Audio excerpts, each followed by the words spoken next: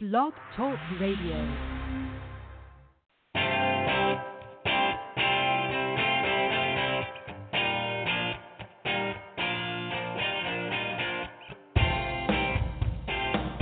Wrong number, buddy. Call on the other line.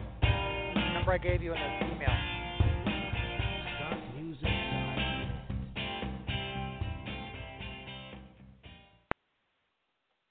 Good evening, folks, and welcome to the Stone and Tile Show. I am your host, Fred Houston, and today we're going to be talking with my friend Buddy Ontra with Ontra Stone, who is he just tried calling me on the cell phone, so we're trying to get him to call in on the regular line here in a second.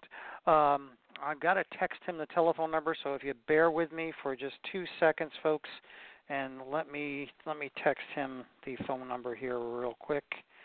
And by the way, the call-in number, I'll go ahead and give everybody as well, is 323-870, I'm typing as I'm speaking, 3968. 3968. All right, while we're waiting for him to call in, just let me tell you that this is the 55th episode that I've done so far. So if you haven't heard any of the other shows and some of the other great interviews I've had, some great information on not only fabrication but restoration as well as installation, make sure to go back into the to the archives and listen to those shows. They're available for everyone anytime at all. And looks like we have Buddy calling in here. Let me get him on the line. Buddy, are you there? Yes, I am. All right. How you doing, guy? I'm well.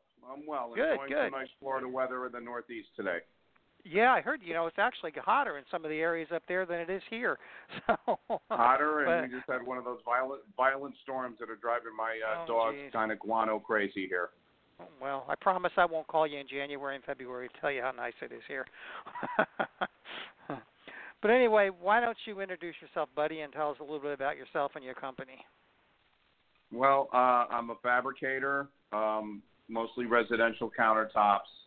I've been working with stone and related products since 1982. Got started on high-rise buildings in Houston back then, and I'm a Natural Stone Institute accredited fabricator. The Natural Stone Institute is what the Marble Institute of America used to be called. They changed the name up after the merger with another stone organization, the BSI. Right. One of few. I think there's about 90 fabricators in the country that are accredited, and maybe more than 100 if you count the commercial guys. But I've had the privilege to share my experience with others at some of the trade shows, and I serve on the board of the Natural Stone Institute. Sometimes I qualify by saying I've been doing this so long, I've had both shoulders and an elbow rebuilt over the years. Oh, there you go. I'm a stoner from way back. So. Well, I guess you're not. My business is here in What's that? Go ahead. Yeah. Go ahead. I was going to make a joke, but go ahead. No, that's all right. My little bit about my business. I have 10 employees. Produce 1 to 1.5 jobs a day. I have some former fabricators that still do their own installations. They went into the tile business or whatever after the 2008 stuff in 2009 when we had that economic stuff 10 years ago. So I produce for them, and I just try to keep it simple and small crew, so I could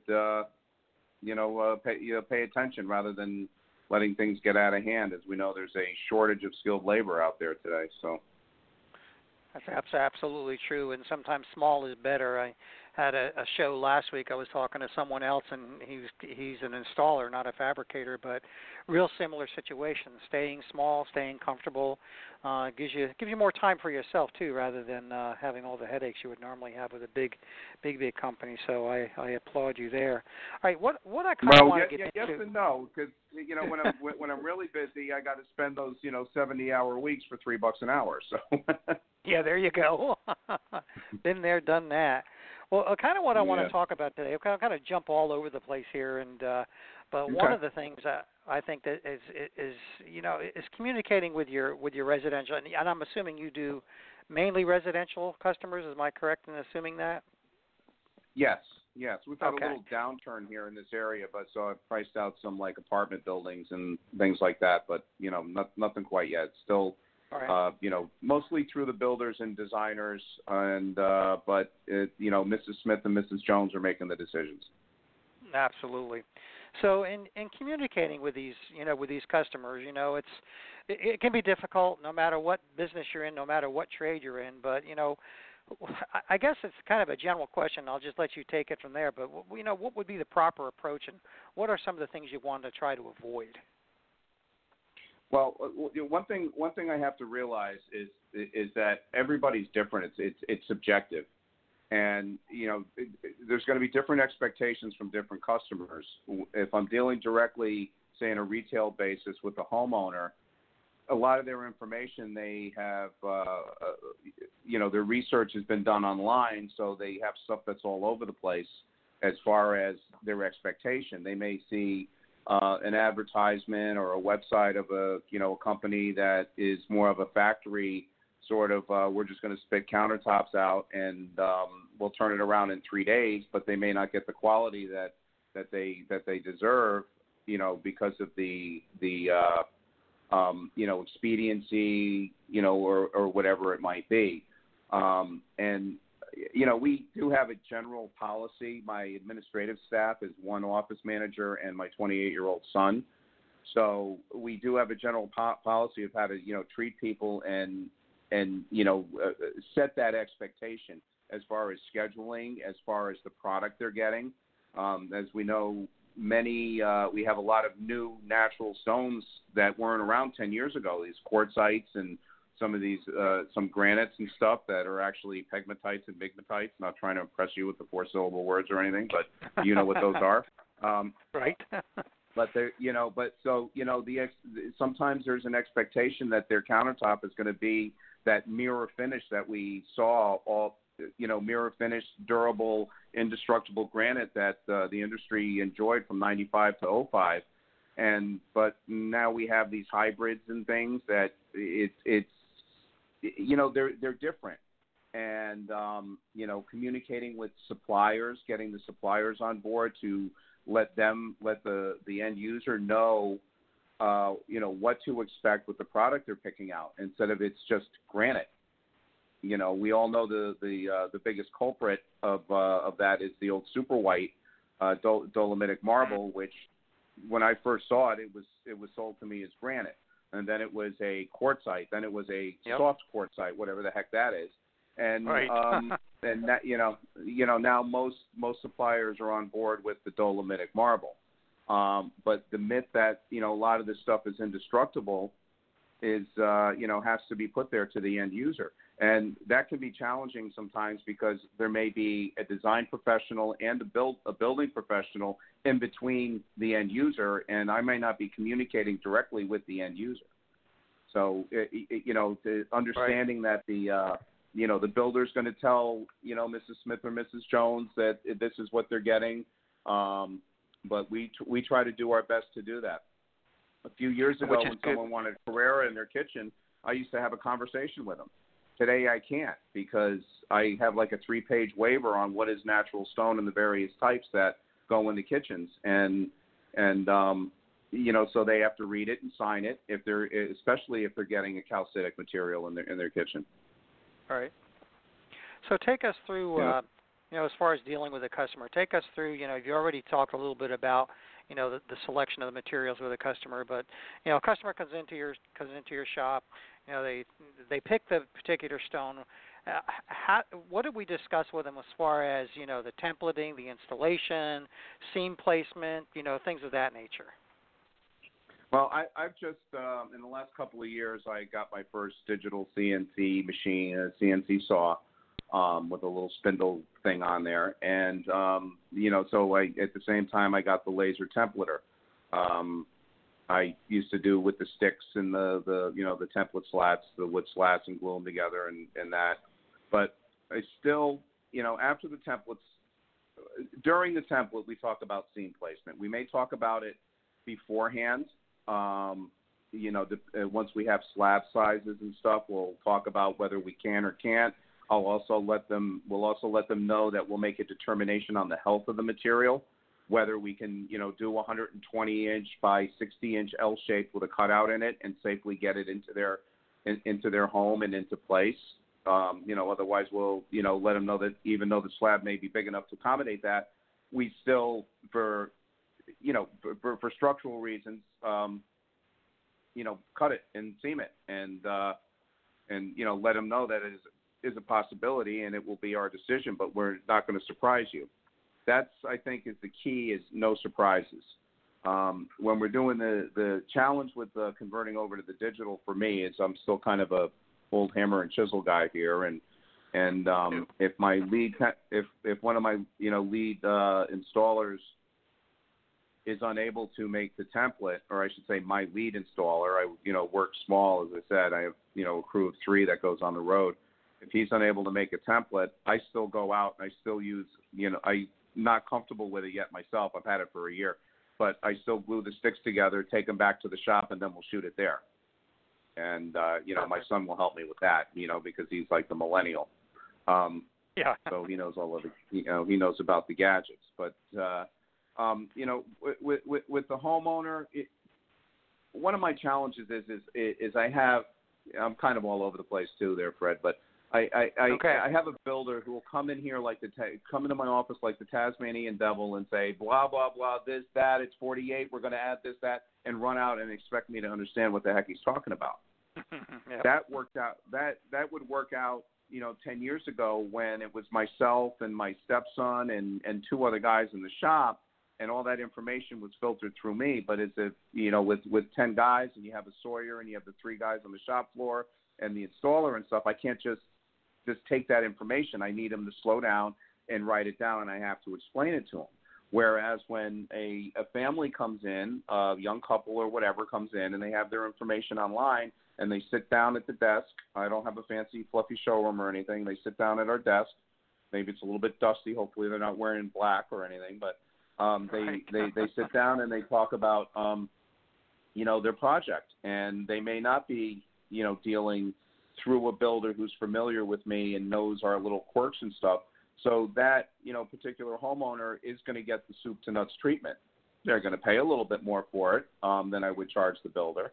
But, we're going to, I'm going to walk them through the process. I'm going to give them the supplier list. I have 9 slab suppliers within 20 minutes of my location, so I don't have to stock anything. And, we go from there. If there seems to be a size requirement because of the island is 118 or something, I'll let them know that and, give them as much information up front and, let them run with it. And I'm open to questions anytime, during the process. So, dealing directly with the homeowner, dealing with builders who are dealing with homeowners, it's, that's, as I said, that's kind of like the biggest challenge. Right.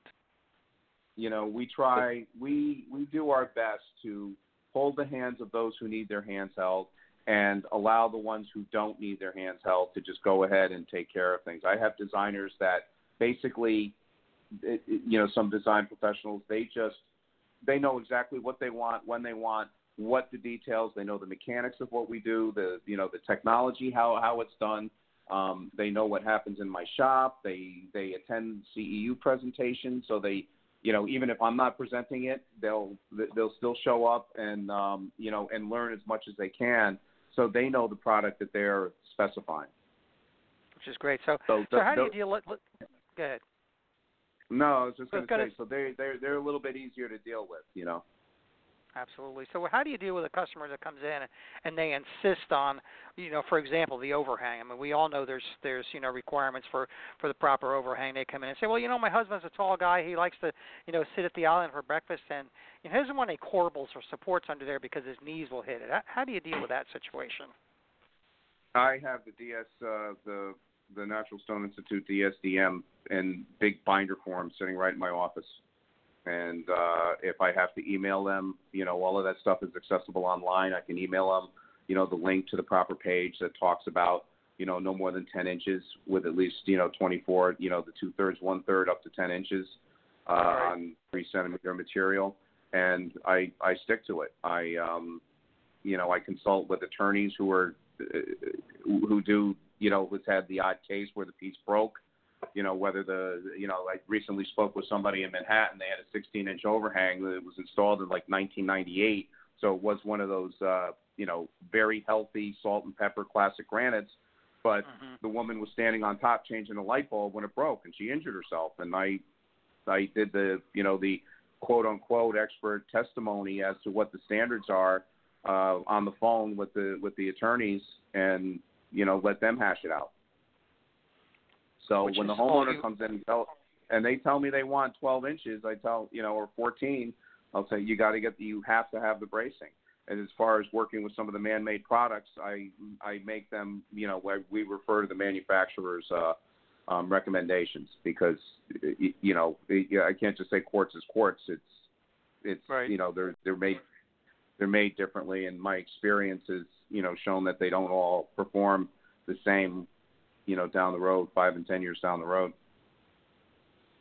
Absolutely, and it's so, I guess what it boils down to is like what you're saying is educating the customer and good communication with the customer. So you go through all this, customer signs off on the job, and you're getting ready to do the installation. Let's talk a little bit about the guys doing the install, as far as your employees going out there, especially when it relates to the dealing with a customer. So first of all, the simple question is, do you do background checks on your guys, on your employees? No, I do not. I go as far as looking up on the State Department of Justice thing to see if they have anything ongoing. I don't do a full FBI check. I do have one or two that are second chance fellas. He came out of I have one guy. I had one. He had moved on, but I have one currently working for me who's a second chance. He's got a record, nothing crazy, but he's got a record, and was in a transition home when I met him, and I took a chance on him, and he's been a very reliable employee and been very, very well. He's done very well for me.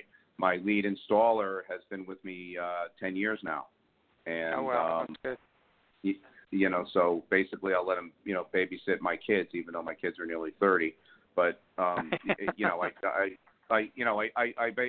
trust him, inherently, and I've never had an issue at all with him at all for any, behavior issues or whatever.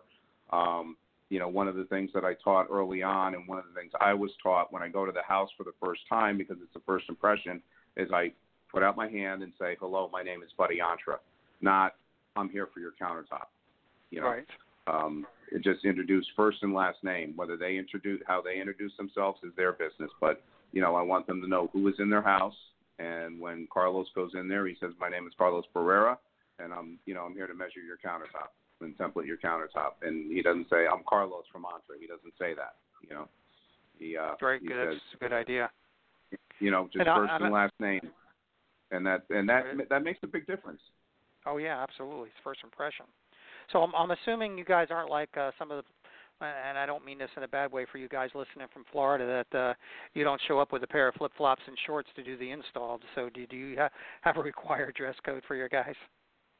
Well, yes, they have to wear the proper safety footwear, and they just have to look nice. I do have company shirts, and everybody has, 2, maybe 3 of them or whatever. But when I go to the trade shows, I go trick-or-treating for the guys. I'll go up to the various machine manufacturers, and whoever's got trade shirts, I'll fill up one of those bags and ship them back like 20 or 30 shirts, and just hand them out to the guys as they need them. The guys in the shop will get some glue on a shirt. They'll need a new shirt or something like that, or it'll get wet and they'll want to take it off. And, so I have a drawer full of them from all of my vendors, the slab vendors, and I have them from, your various Park and Grand Quartz, and, not that I'm picking one over another, Stone Boss and whatever. I'm trying to Sure. include all of my regular vendors there. But, right. And even ones I don't do business with, I always grab a Sasso shirt every year, and I grab who else is good for shirts? Grand, Park, Park, you know what I mean. Right. Yeah, Park has them, and I'm not afraid to say, hey, drop off some shirts or send me some shirts, especially if I just bought a piece of equipment from somebody. Absolutely. Expect the whole case of shirts. But I have them for the guys. So and I don't allow anybody to be dressed up, with torn clothing or anything like that. Their pants have to fit properly. Back in the day where the big baggy pants, were popular. They either had to hold them up because you can't carry a countertop in with one hand and hold your pants up with the other.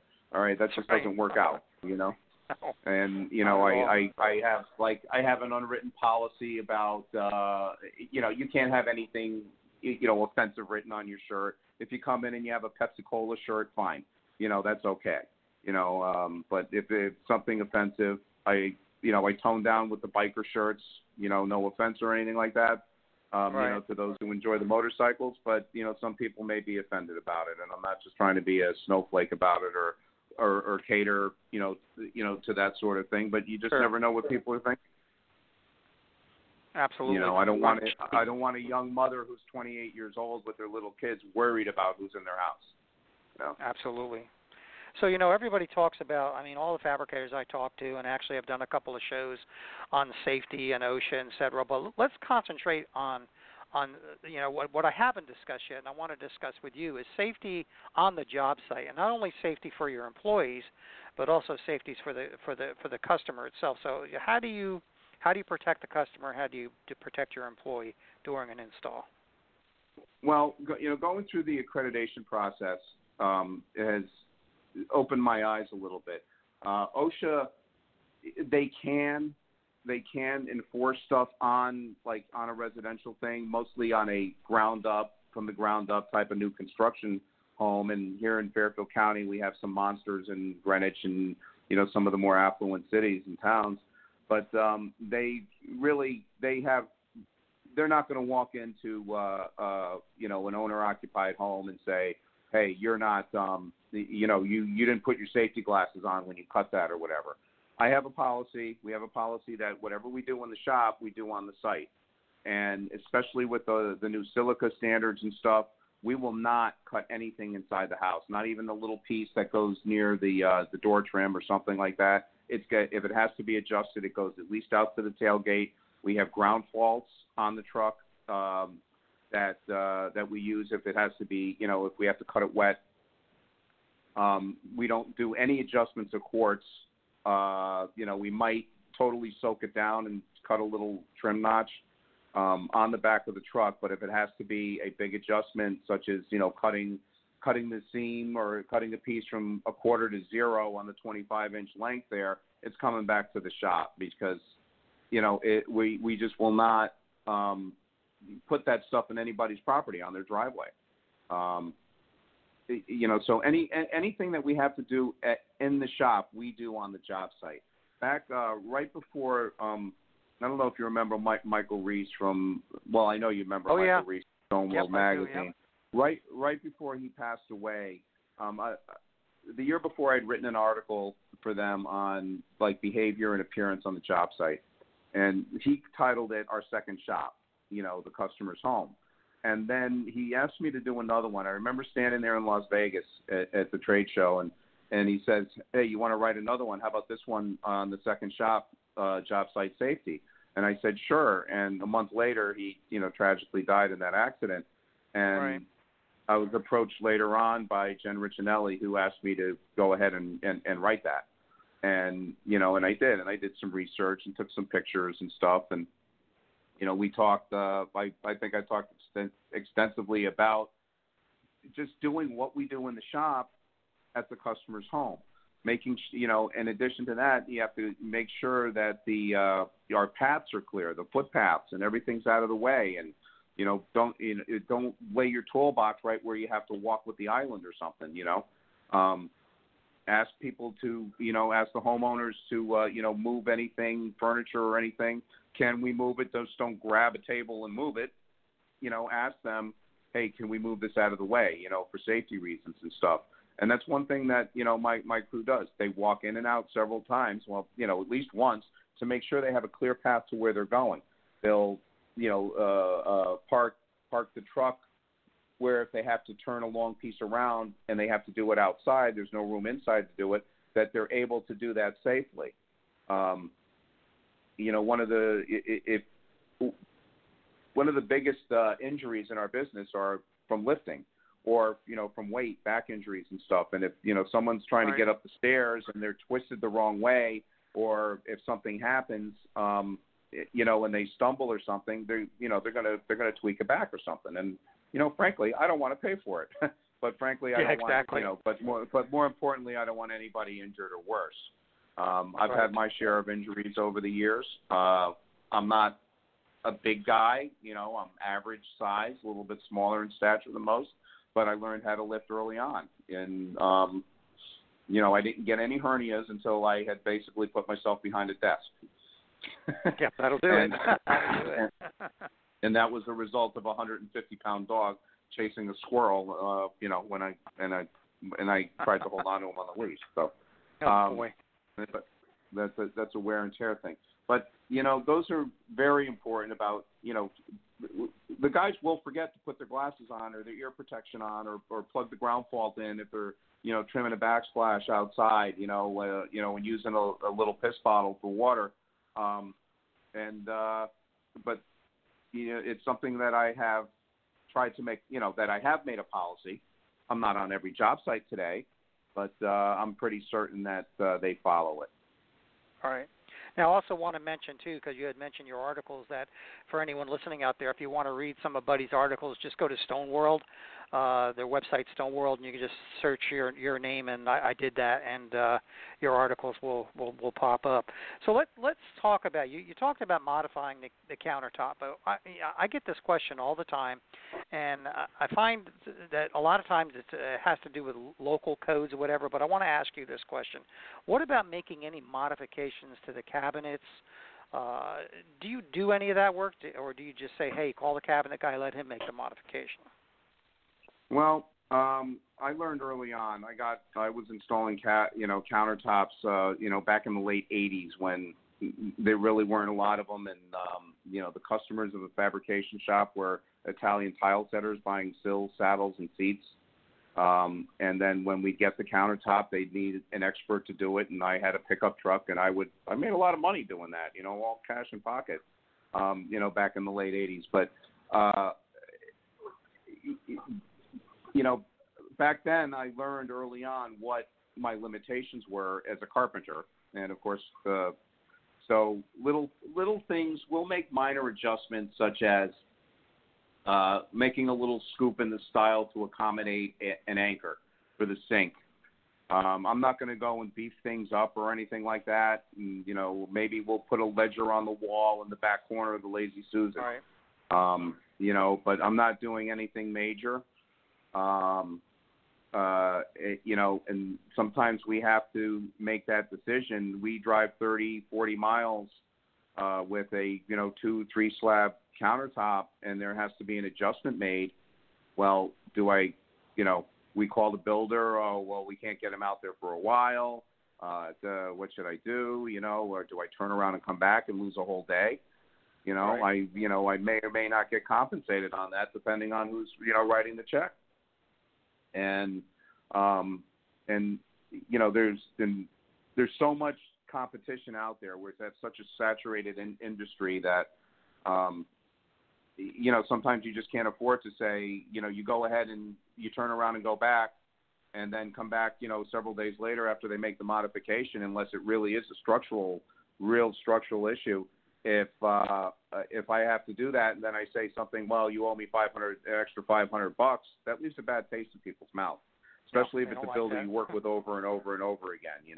A great way to avoid that is, have the builder, which it doesn't always work out, but you have someone there who can make a decision, who contractor or a homeowner who actually knows. If the homeowner is not aware of like the little P's and Q's we have to mind as far as the cabinets are concerned, we get the number of the contractor so we can say, hey, you have to do this to accommodate the sink. Or, we noticed there wasn't enough support on the Lazy Susan to accommodate the stone. But, a lot of times we're making a judgment call on site, whether we're going to turn around and kill a day or make what could be something we can handle, a simple 15-minute, trim or scoop of a style or something like that. But catching that at template time, it saves a lot of headaches. Right, and I'm assuming also you probably catch some of this stuff when you go out and do the template as well. I mean, not all of it, but I'm sure if there's anything major, you'll catch it during the templating stage. Yes, and experience really does help. My installer who's been with me for 10, who has had 10 years, maybe 5-10 years experience before that, can catch these things and knows how to troubleshoot. I catch a lot of different things, and it's the old know when to hold them, know when to fold them thing. You might have the same poker hand on different occasions, but looking at what the other people are holding, one day you're going to fold it, and one day you're going to hold it. Right. It's just knowing when to do that. I've got a saying, which is what I tell my guys. What do you do when the what hits the fan? Well, if you're not close enough to unplug it, you have two choices. One of them is you stare right at it, and then you clean yourself up when it's all said and done, and the other is you duck and get out of the way. But either option, or it could be the correct option, it just depends on the situation. So, as far as cabinet adjusting and stuff, it depends on the situation and whether we're able to handle it or not. I will undo plumbing. I will not hook it back up. And I guess sometimes codes, I know in certain locales, plumbing is so heavily unionized. I don't know where you are that you don't want to dare touch it. But anyway, it's not up where I am. It's not in the residential unless it's like a big 200 unit apartment building or something like that. Yeah, you're lucky.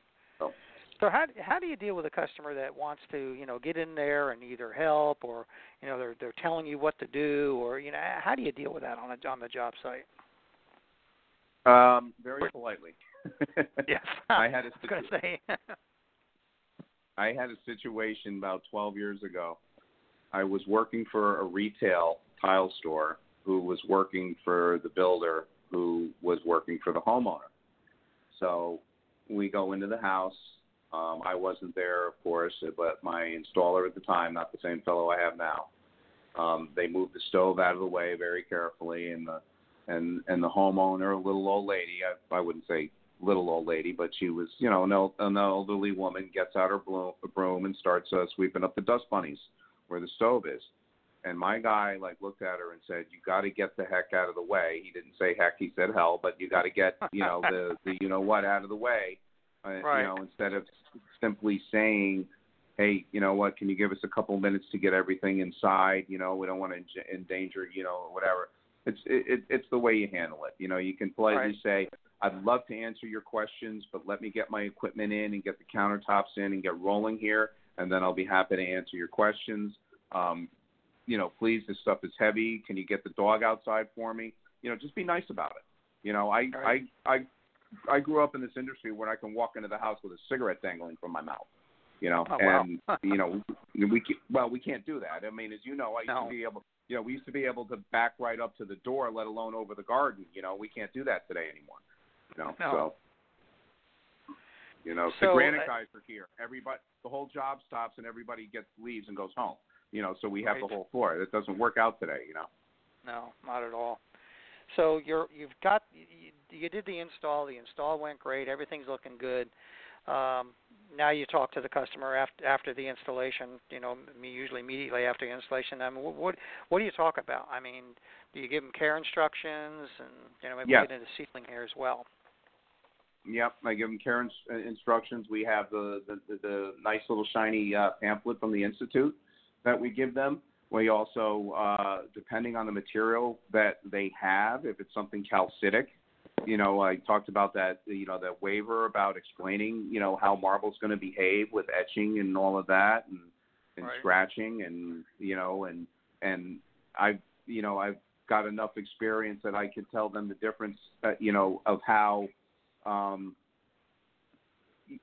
the different way Imperial Danby will behave compared to Carrara. The Vermont marble's a lot more dense. It's not going to absorb as much, but it still will be susceptible to the etching and scratching, where the Carrara will etch, scratch, and it'll absorb everything. So little things like that I can tell them. I usually try to keep it simple with a blanket statement and refer a couple of retail products out there that I know work well. One of them was one of the first ones on the shelves in the retail stores. I'm not going to endorse anything because there's so many of them, but so that one I recommend over and over again, and people are familiar with the brand. But there are a lot of good products for care and maintenance on there. I tell them to stay away from stuff with citrus power or whatever, and so I try to keep a nice blanket statement because some especially with natural stone they behave differently. The old salt and pepper granites are pretty much indestructible. You could use Windex and Pledge and all those types of things, and all these harsh cleaners on it, and it doesn't do a thing. But once we got into the stones with the names Persia and stuff, and that have the fisheries and the different minerals in there, mineral deposits, those different colors or some sort of different mineral deposit might behave differently to whatever cleaning product they're using. So, I had to step away from it and keep it, simple and keep it pH neutral and everything else, even if their granite is one of the old classics like Lunar Pearl, So what do you do? How do you handle sealing? I mean, is that something you discuss with the customer? And, follow-up question to that would be, do you seal in the shop or do you seal on site or both, or what's your policy there? We do both. We seal it in the shop. A lot of the resin materials really don't need it. As you see, everything beads up off of it with the resin granites and many the Brazilian products, especially, everything's resined. Even you send a block of Carrera to Brazil for them to slab it, and it comes back resin now. So, I don't know why that is, but that's what they just do it. It's one of those things. But we seal in the shop. We use the appropriate product, usually a water-based, on more porous materials like marble and limestones, and we use the solvent base on the denser materials. And we will just do another application for show on site because it's a peace of mind. They get to see it. I know that you're not if you can't put a water base on top of a solvent base, but you could put a solvent base on top of a water base. I know of little things like that. But, doing it in their home after everything's done gives them a peace of mind that it is done. And then when they ask, when do I need to do it again, I give them the answer, when you see your water absorb immediately. If I have a new natural product that I haven't worked with yet, I'll run a test. But I'll also explain that, with the various manufacturers and different types of sealers on it. And then I'll run a test, throw some coffee or, somebody's lunch on it for, 24 hours to see what happens. And I'll, we'll use that product that worked the best over the 24 or 48 hours in the shop. However, I will explain to them that, just because it was the most effective in my shop, it may not be the most effective long term. The one that was 70% effective might be more effective 5 years down the road than the one that was really effective, for the 48 hours in the shop. Absolutely. And there's different factors. I tell the sunlight and how they use the counters, and are they cleaning paintbrushes with lacquer thinner on there? Well, that's going to dissolve any protection that's on there. Right. Now, you mentioned resin materials, and I actually did a whole show on the resining situation. But which brings me to the question of, you get a customer that has an outdoor barbecue or an outdoor bar in their pool, and they want a particular granite that's resin, which we know that most of them are today. How do you deal with that? Well, we talk about it, and if they find something they like that is resin, I'm going to try to steer them away. However, if they pick one of the classics, or even one of the classic Nysic stones like a Santa Cecilia or something, and it's resin, I don't worry too much about it. When I do worry is when it gets into the Persias and the Alaskas that have the big quartz and the fishery stuff, where that resin can curl and pop out and discolor where you can see it. If it's something like a classic, or even some of the Nysic ones from Brazil, it really isn't going to, I'm looking at my fancy New Caledonia counter in my living room here, okay? and and if that was resident outside, nothing would happen to it just because of the way it's formed. But right.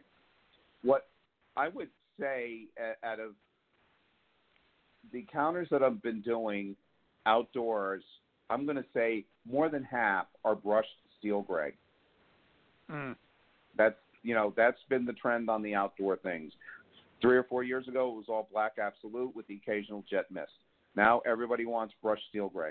I don't know what it is. It just, I guess, works with whatever it is, with whatever thin stone they have going on their outdoor kitchen there. And I'm glad you brought up black absolute, because I'm getting calls left and right on that. Had been for years. So let's talk a little bit about, have you run into issues with dyed stone? Yes, I have. And how do you handle that? Do you handle that with a supplier, or? Well, this guy told me I was sitting in this week-long seminar like I don't know 8 years ago now, or 7 years ago in Las Vegas, and this guy in a Hawaiian shirt told me once to put some acetone on a cloth and wipe it on there to see, and that way you can tell if it's dyed or not. So. Yeah, that's. I actually have a case right now out west where 11,000 square feet of dyed black absolute. It was sold to him as premium absolute, and it's not. It's gray. But anyway. Well, right. Another indicator of that is when you call up your supplier and you say, "Hey, I need some black absolute, premium," and they'll tell you it's $22 a square foot. Then you call up the next guy and you say they tell you they got this great black absolute, but it's only $13 a square foot. That might be an indicator that it's right. There was some funny stuff going on. Exactly. All right, so we got the customer coming into your shop. You get you fabricated. Everything's going great. You get it on the job site. It's installed. You talked with the customer, and hopefully by now you have a check. How do you deal with the dissatisfied customer? Customer that has a complaint either right away or, a week or so or more, or longer down the road?